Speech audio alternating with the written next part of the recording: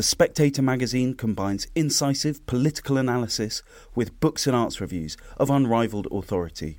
Subscribe today for just £12 and receive a 12-week subscription in print and online, plus a £20 Amazon gift voucher, absolutely free. Go to spectator.co.uk/voucher.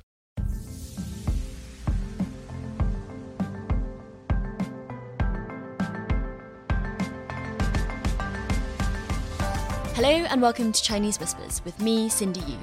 Every episode I'll be talking to journalists, experts and long-time China watchers about the latest in Chinese politics, society and more.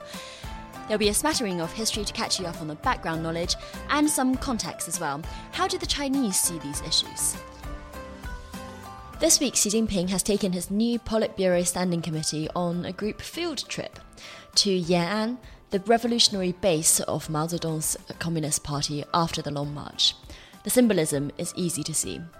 On this episode of Chinese Whispers, I've asked back Bill Bishop, who runs the popular Sinocism newsletter, and Professor Victor Shih, author of Coalitions of the Week, to talk about the party congress that's just finished. You might remember that we talked about the party congress a few episodes ago, before it started, so would highly recommend listeners go check that one out too.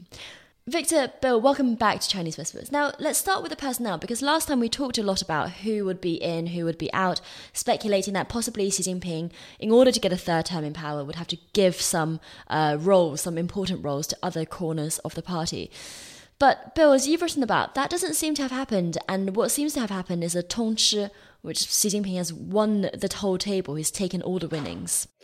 That's what it looks like, both from the composition of the Central Committee and then through to the Politburo and the Standing Committee. I mean, I think that, and I really want to hear what Victor thinks, but it looks like there was no even pretense of any sort of a balancing or moderating with other significant interests, if there are any left in the system. And so from a personnel perspective, I think she got what he wanted from, the revised party constitution was just issued and it isn't clear yet that he got everything he wanted in that. I actually haven't fully digested it.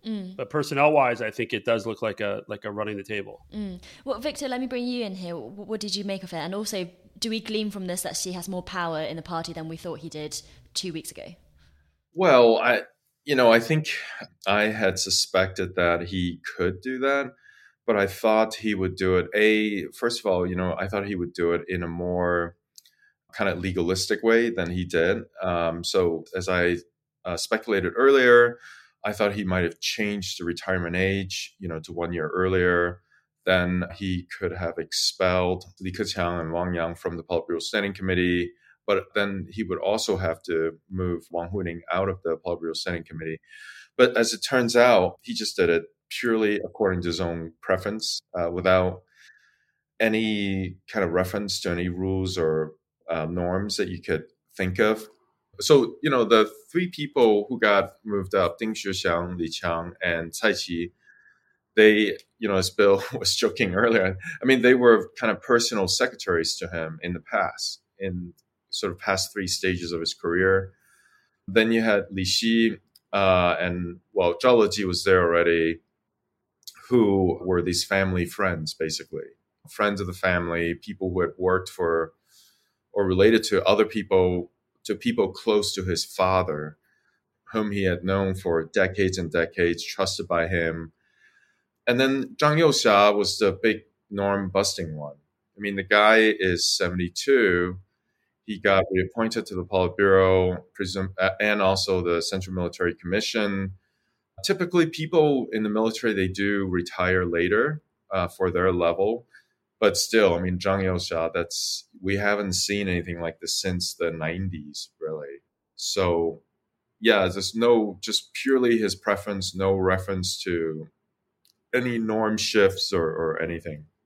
And the other sort of noticeable age kind of norm busting was Wang Yi on the Politburo, who looks like he'll take over from Yang Jiechi as the head of the Foreign Affairs Commission as their top diplomat. And if those norms had held, I think he's 69, he would have aged out. Mm-hmm. Yeah, because the norm had been, if you're 68 or over, you would be retired. Yeah. But of course, we have some people under 68 who are retired anyways, but we'll come on to that. Just on Xi's men for now. Bill, Are some of these people qualified or competent to do the jobs that they possibly are being lined up to do? So, for example, people point to Cai Qi not having much central government experience or any central government experience. They point to people like Li Qiang, the former Shanghai party secretary, who oversaw this horrific and inhumane prolonged lockdown in Shanghai earlier this year. It seems like loyalty comes above merit in this instance. Or loyalty is merit, depending on how. No, but seriously, like you look at someone like Li Qiang, I think before the Shanghai lockdown disaster, plenty of people thought he was competent. He's run Shanghai, he's run Jiangsu province. He was, I think, governor of Zhejiang province. So he's been number one or number two in three of the largest economic sort of centers of China, each of which I think is bigger than most European countries in terms of economic output. So it's hard to say that he's not a competent bureaucrat up to a point. Clearly, the Shanghai lockdown was a disaster. And I do think it does, to your earlier point, remind everyone that this idea of meritocracy is either doesn't really matter, or meritocracy, it's a different kind of merit, which is more like loyalty and closest to Xi because of his longstanding ties with Xi. So, I think I was surprised he got not only premier, but he's also number two in the hierarchy, right? He was vaulted, he went above Zhao Leji, above Wang Huning, people with more seniority in the party and on the standing committee. Cai Qi is one where, again, he's run Beijing. He has a long experience in the government. He's clearly a competent bureaucrat and administrator. I mean, his time in Beijing, he did a very good job with COVID. He's done a very good job with COVID. He did have the incident, I think it was 2017, where after there was a big fire in southern Beijing, they cleaned out tens of thousands of migrant workers in the middle of winter and just basically kicked them out. And a lot of people, it was literally the middle of winter. And again, that looked like it was incompetent, but maybe that was what she wanted and he did his job. Mm-hmm. And Victor, this is something that we talked about on the last time we spoke, which is about what these people believe in and whether or not that ideology really matters when it comes to policy. Like, are they split by policy differences, or is it just patronage differences? For someone like Li Qiang, I thought it was interesting that some of the business community, particularly in Shanghai where he had been known, thought that, maybe this is a good thing for those who believe in marketization, those who believe in trade, because Li Qiang had a reputation for being good for business. Does that matter now? Was it ever deeply held convictions?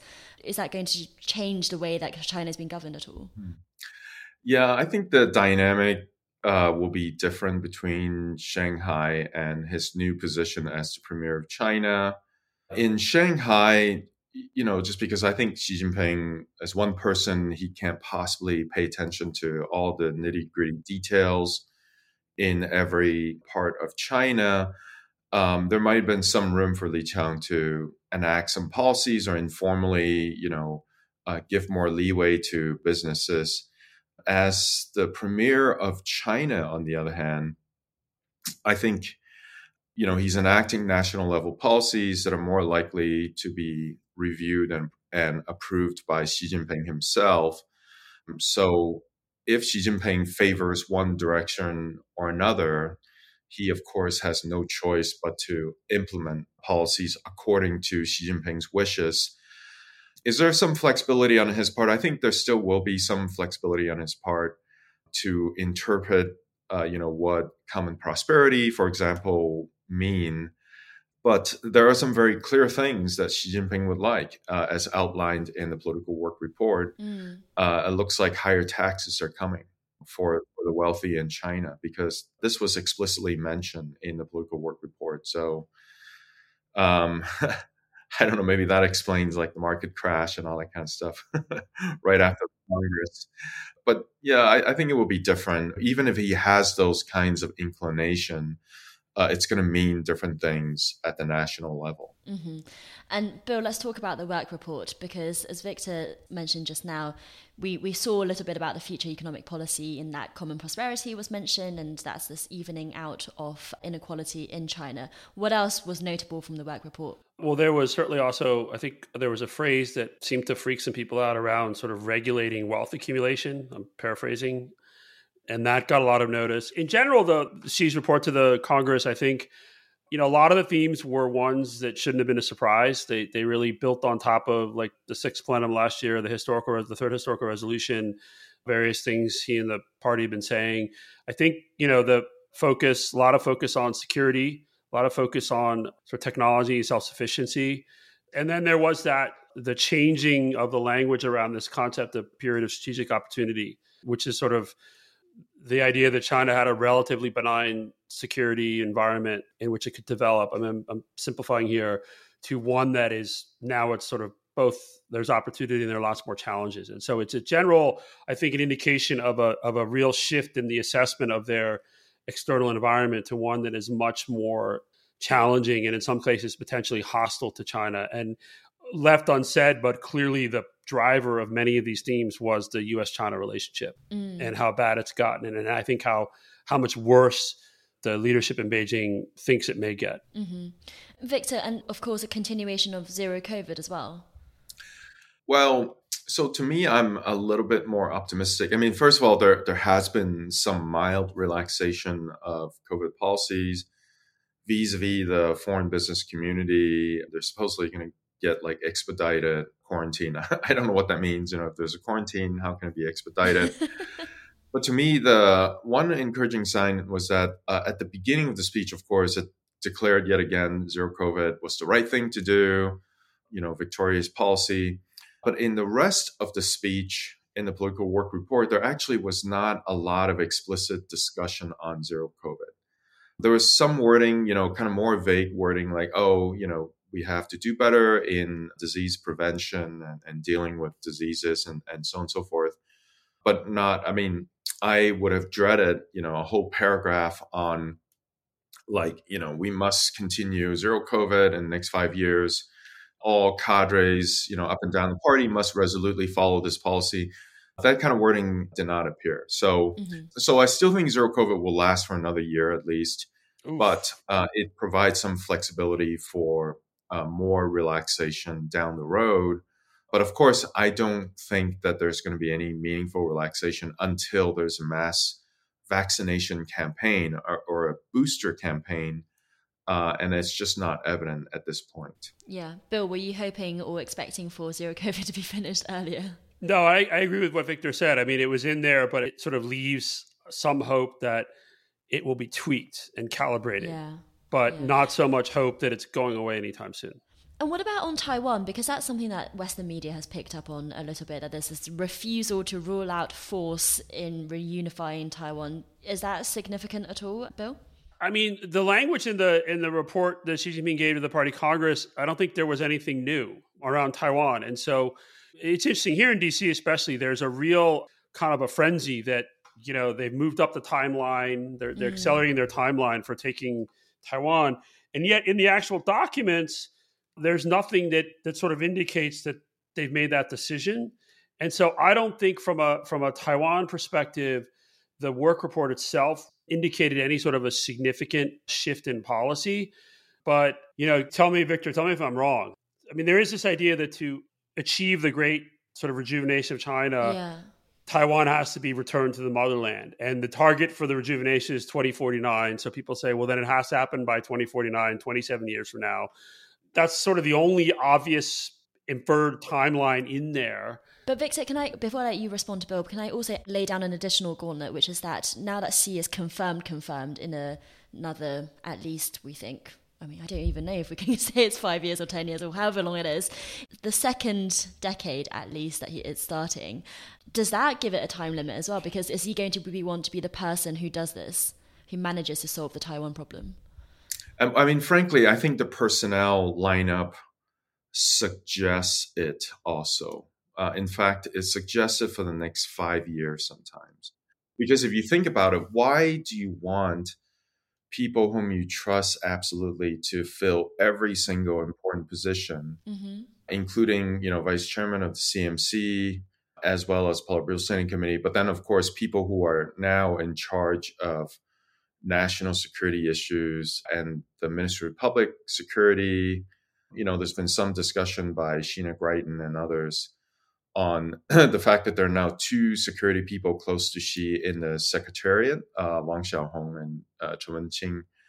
What's the advantage of having that, right? So because even Chairman Mao didn't do this. So Chairman Mao had these puppet figures from the old guard in the Politburo, even during the Cultural Revolution, because it's always helpful to have this facade of collective leadership. And if things go wrong, you can say, oh, we collectively bear the responsibility. But she didn't go for that. She wanted, completely his own people. So then if things were to go wrong, he himself would bear responsibility, but then he doesn't care. An advantage of having that is that you can make very extreme policies, right? So whatever extreme policies he enacts, no one is going to say no or try to undermine it. Basically, the people whom he trusts, at least at that level, they will presumably do the best to implement whatever extreme policy he chooses. And of course, Taiwan is the most plausible extreme policies that he could enact. But it doesn't mean that he'll do it, right? So, it's like he's lining things up. Maybe he won't do anything. Mm-hmm.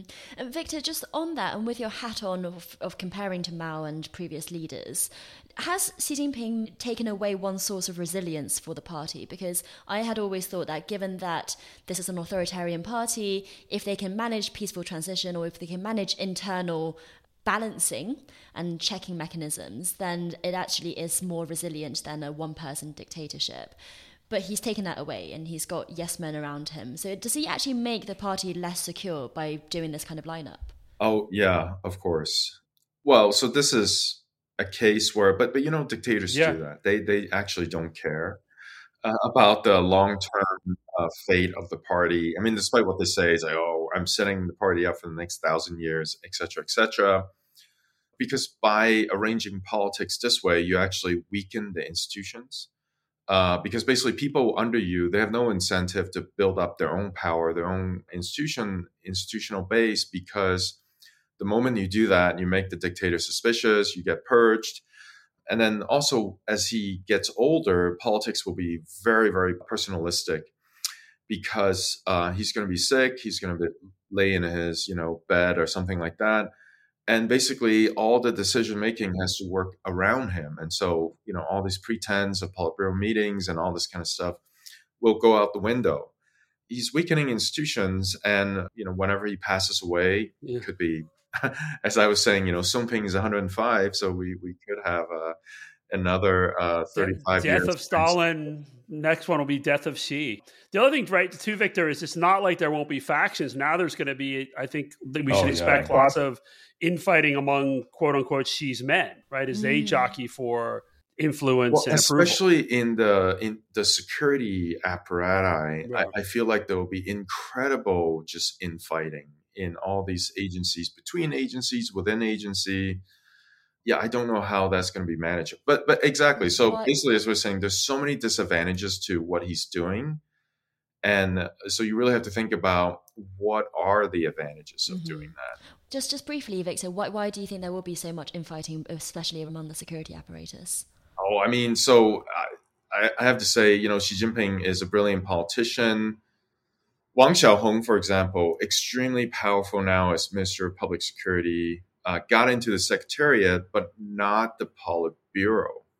I don't think he got in the Politburo. No, he didn't. The only Chen Wenqing, the MSS head, is the only security guy in the Politburo. Right. But then Chen Wenqing presumably will be Zheng Huawei Shuji, but then equal to Wang Xiaohong in the Secretariat. So they're both members of it.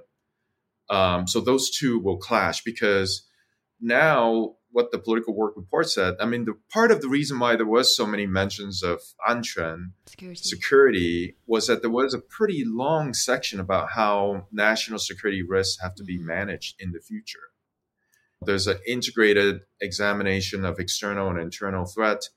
What does that mean? Right. You do have these two agencies, MSS, MPS. They will share a lot of jurisdictions. It's going to be already probably is kind of a mess already, but there's going to be a bigger mess.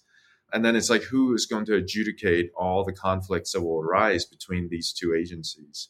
Unclear. Well, presumably he might find it quite helpful. Xi might find it quite helpful to be above that and adjudicate between different factions in the same way that Mao did. One thing, if I could just add about Taiwan and the language, in the revised party constitution, there is language added about resolutely opposed and deter separatists seeking Taiwan independence. That I think is new language. And so there is some thought that might signal, say, some sort of a Taiwan national security law that they passed. But in terms of like a timeline for invasion, again, I just want to go back to this point because you hear it all over DC that they're moving up their timeline.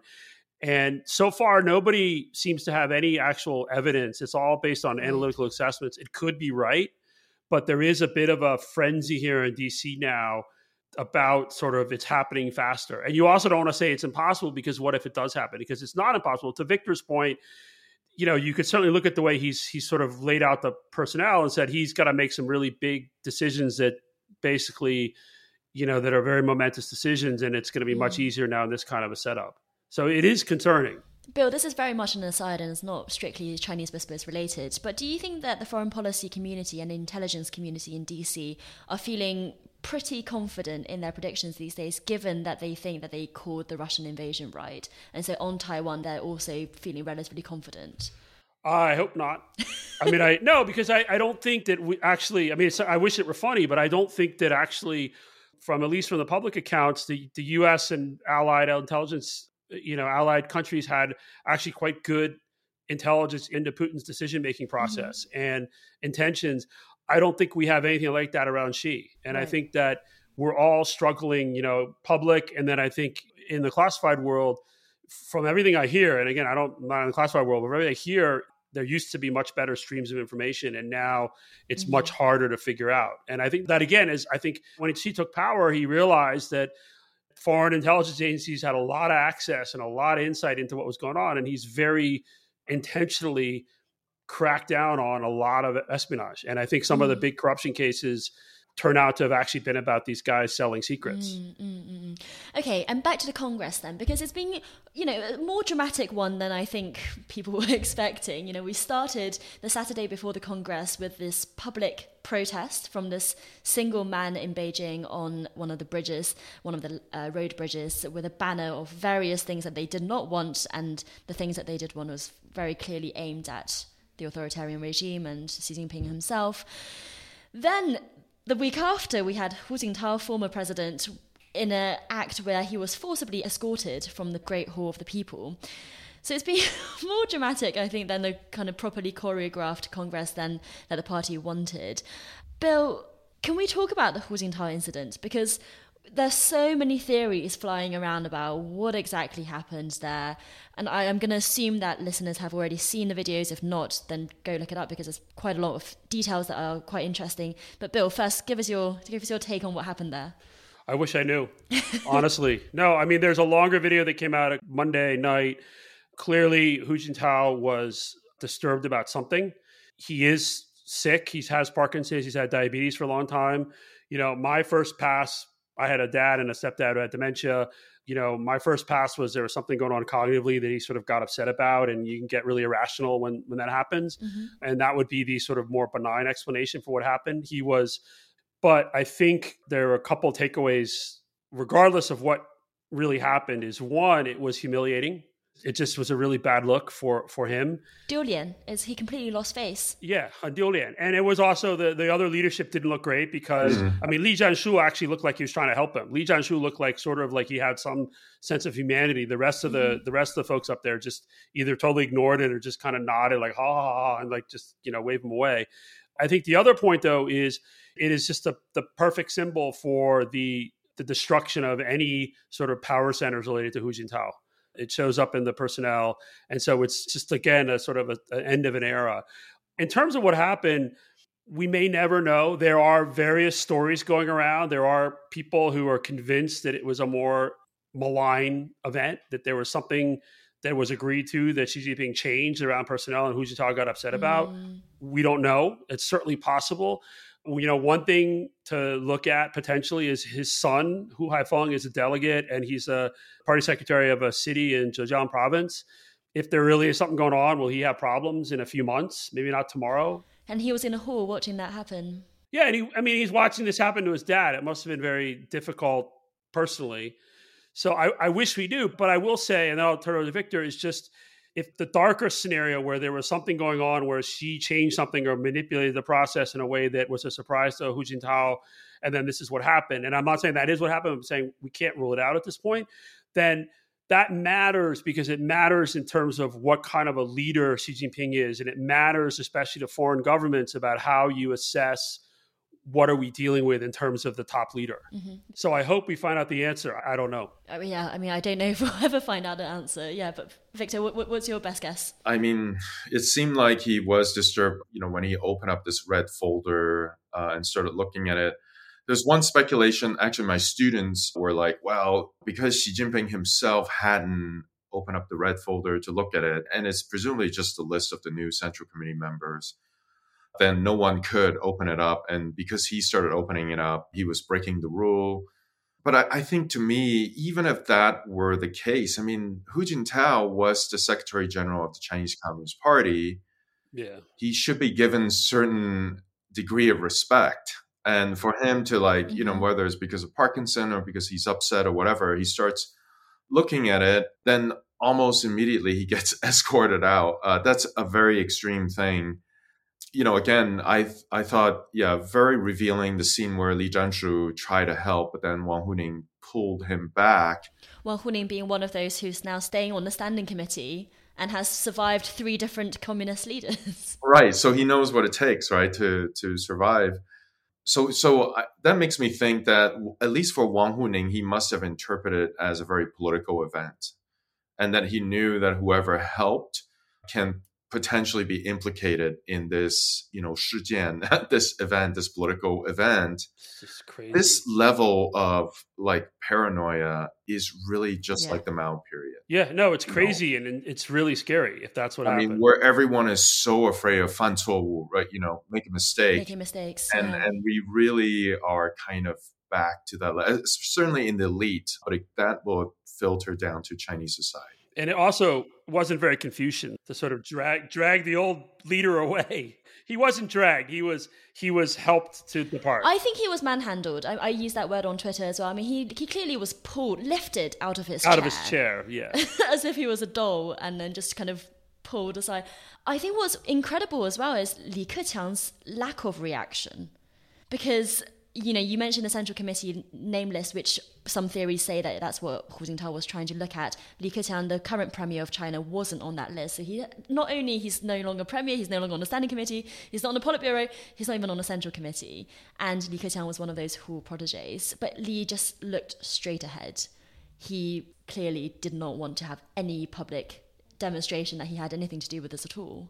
Yeah, because there's something worse awaiting him potentially, which is a jail cell. And he certainly didn't want that. And so this is what I mean. Everyone's so afraid of making a mistake, 犯错误, that they certainly could not display any kind of politically meaningful gesture, but even kind of normal, human being helping another human being, they were afraid of doing that also. Yeah. God, Victor, that's dark. Well, no, but I mean, it's very dark because basically, if they're treating each other like this, how do you think they're going to treat the people of China or the rest of the world? If Xi Jinping were to order some extreme policies, they will not hesitate. Well, let's talk about that and as the final, wrap-up point, which is now that we know Xi is going to be in place for at least another term or however long he wants to be, unless he gets ousted. But it seems, as we say, the party is terrified of him. What is that bringing in terms of policy, both for China and for the world? Bill? Well, I think from a policy perspective, sort of for the rest of the world, again, I don't think we're going to see much deviation from the sort of current trajectory. It certainly may accelerate or deepen, but you've got the main backdrop is growing competition with the US with increasing risk of some sort of a conflict. And that's in every domain. And then you've also got, we are presenting a different vision of a world order. They're not saying we're going to, we're revisionist, but we're saying we're going to improve the world order, working more with the global South. But in general, we should expect increasing on the diplomatic side. We'll have more sort of diplomacy. Call it wolf warrior, or call it whatever, but it's really a fundamental tenet of Xi Jinping thought on diplomacy. That's not going to change. Mm-hmm. Mm-hmm. And Victor? Yeah, there was a lot of wording on technological competition, achieving supremacy. But, now that all the legal channels for China to acquire U.S. technologies have been closed off, what do you think will happen? The illegal channels will have to be intensified. So that's going to be a point of contention, obviously, between the two countries. One point I've been making is that because Xi Jinping is truly, truly the dictator, it is very important for the president of the United States and other senior officials to get opportunities to talk to him as much as possible. And also the same thing for Europe and Japan and other major countries, because we just don't know the kind of information about the United States, about other countries that are landing on Xi Jinping's desk. Yeah. And, this information can be incredibly distorted. And so if anything, just presenting an alternative view of how the world works to him is going to be helpful. He may not believe you, of course, his advisors will be, oh, these are imperialist lies and all that kind of stuff. But if you're able to look him in the eye and tell him something, at least he'll be forced to think about it. Mm-hmm. And that he may be less likely to make very rash decisions. But not talking to him, which is basically what happened in the latter Trump years, is just a very dangerous course to pursue for both sides. Mm-hmm. And so I'm glad that these kind of meetings have resumed. And, we have had a couple of Biden meetings. The one that's planned, hopefully it still will take place despite, everything. So I think these meetings are very important. Victor, Bill, thank you so much for joining Chinese Whispers. Thank you. Thank you for listening to this episode of Chinese Whispers. I hope you enjoyed it. If you're listening to this podcast on the Best of the Spectator channel, remember that Chinese Whispers has its own channel as well. If you just search Chinese Whispers wherever you get your podcast from, you will always get the latest episode first there. If you have any feedback, positive or negative, but preferably constructive, please do email me at podcast@spectator.co.uk. And I'd also love it if you left a review or told your family and friends about the podcast. It's the way to help us grow. So thanks so much for listening and join us again next time.